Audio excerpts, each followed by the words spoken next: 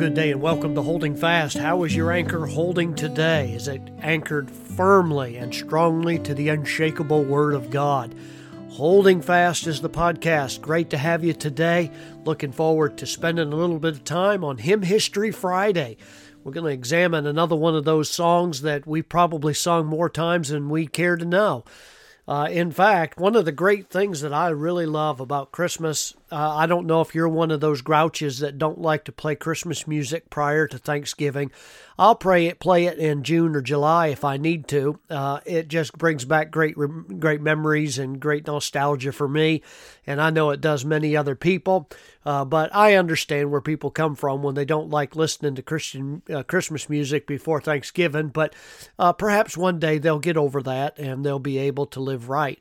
But I'm glad that you're here today, and we're going to be looking at a famous hymn that I've sung so many times. You know how that is. You sing the hymns so repetitively every year that sometimes they get stuck in your head, and you can a lot of times recite the words without ever even thinking about what you're saying. And that's one of the problems with singing great Christmas hymns, is that we sometimes have to deliver them from over familiarity so that we think about the message that's being recorded there in the lyrics, and we meditate on the truth of them. I know that recently we've been singing Christmas carols at our church, and if I'm not careful, my mind can go into park, and I can absent-mindedly just think, just sing the words without thinking about what they're saying. One of the songs the song that I want to talk about today is, I look around recently at having sung this particular hymn in church, Hark the Herald Angels Sing. And I just thought, out of curiosity, let me watch people as they sing this. And as I observe the faces and the expressions of people that are sitting out there, you can tell who's really thinking about the words, the content of the song itself, and those that are simply mouthing it just because it's so familiar to them. And I'm not saying that they're doing anything wrong. It's just that I feel like we miss out on a great blessing when we do so. I wonder, have you ever given pause to think about the lyrics of this famous hymn, Hark the Herald Angels Sing? Many of the carols that we sing have rich theological teaching, tradition. It's robust in its teaching about God. And Hark the Herald Angels Sing is actually no exception. This particular song is over 280 years old right now. It was written by a man named Charles Wesley, who was an English Methodist preacher and a hymn writer. In fact, Charles Wesley wrote over 6,000 hymns, more than any other male writer that I'm familiar with. I know Fanny Crosby wrote over 8,000 hymns, but Charles Wesley, we have documented some 6,000 hymns. Some of them have retained their popularity and others have not. But this one obviously has. It's my personal favorite Christmas carol, and I just enjoy it so much because it's helpful for me as a pastor when I'm teaching people scriptural truth. And in fact, that was one of the primary reasons for Charles Wesley writing Hark the Herald Angels Sing. He sat down in 1739 and he wrote this, and one of his goals in writing hymns, all of his hymns, but even this one in particular, was to teach the poor and the illiterate, those who were incapable of personally instructing themselves. He wanted to write hymns that would instruct the poor and illiterate in sound doctrine of the Scripture. John Wesley, Charles' brother and founder of Methodism, said that his brother's hymnal was the best theological book in existence besides the Bible. And so some people have noted that Methodism was born in song, and Charles was the chief songwriter for the movement. So Charles Wesley was inspired by the sounds of London church bells while he was walking to church on Christmas Day, and he actually sat down and wrote Hark. That was the name of the poem, about a year after his conversion, and it was to be read on Christmas Day. The poem first appeared in Hymns and Sacred Poems in 1739 with the opening line of, and we don't sing it this way anymore, but the opening line of Hark the Herald Angels Sing said, "Hark how the welkin rings." The word welkin is an Old English word that we don't use anymore. At least I've not heard anybody using it. But welkin refers to the dome or bell-shaped nature of the air above, of the atmosphere above the earth. And it's shaped like a bell, and it rings and so on.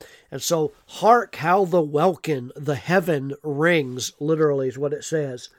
Well, in 1753, George Whitefield, as he pronounced it, a student, and he was actually an eventual colleague of Wesley's, adapted the poem into the song that we actually sing today. It was Whitefield who penned the phrase, "Glory to the newborn King."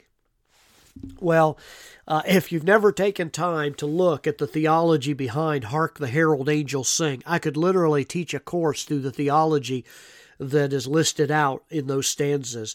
The first stanza describes the good news of the Savior's birth. God has sent the one who will reconcile the sinner back to himself. And therefore all the nations should rise and sing and proclaim the good news, which is Christ the King. That's what it says. Hark the herald angels sing, glory to the newborn King. Peace on earth and mercy mild, God and sinners reconciled. Joyful all ye nations rise, join the triumph of the skies. With the angelic host proclaim, Christ is born in Bethlehem. Hark the herald angels sing, glory to the newborn King. This is a gospel-saturated song that points people to the Lord Jesus Christ, and in doing so teaches some very fundamental truths about who He is. The second stanza talks about Christ by highest heaven adored, Christ the everlasting Lord. He talks about Him being late in time, behold Him come, offspring of a virgin's womb, veiled in flesh, the Godhead see. Hail the incarnate Deity, pleased as man with men to dwell, Jesus our Emmanuel. There is so much theology in that stanza, you could literally preach a series of sermons on those stanzas. And it's my desire, as I know it is every man of God's desire, is that we would put those lyrics into practice that we read and Hark the Herald Angels Sing.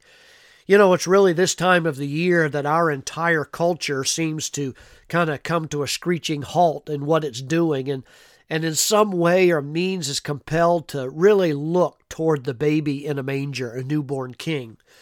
Now, it's our obligation to help people understand as the messengers of the gospel that He's not just a newborn King anymore. He is actually forever the King of Kings and Lord of Lords. The songs that a lot of Americans, Christian or not, have on their lips and in their heads during this season, I've watched people that are unsaved sing these songs. Folks, they're ripe for picking with a message of the gospel.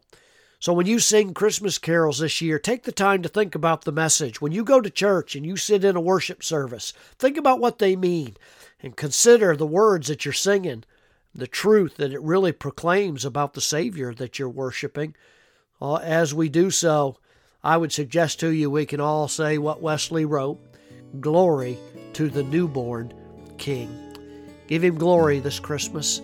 Sing of His praises. Sing of those theologically rich carols that give Him the value and the worth and the praise that He so richly deserves. God's most extravagant gift. God bless you. Walk with Christ, and Merry Christmas.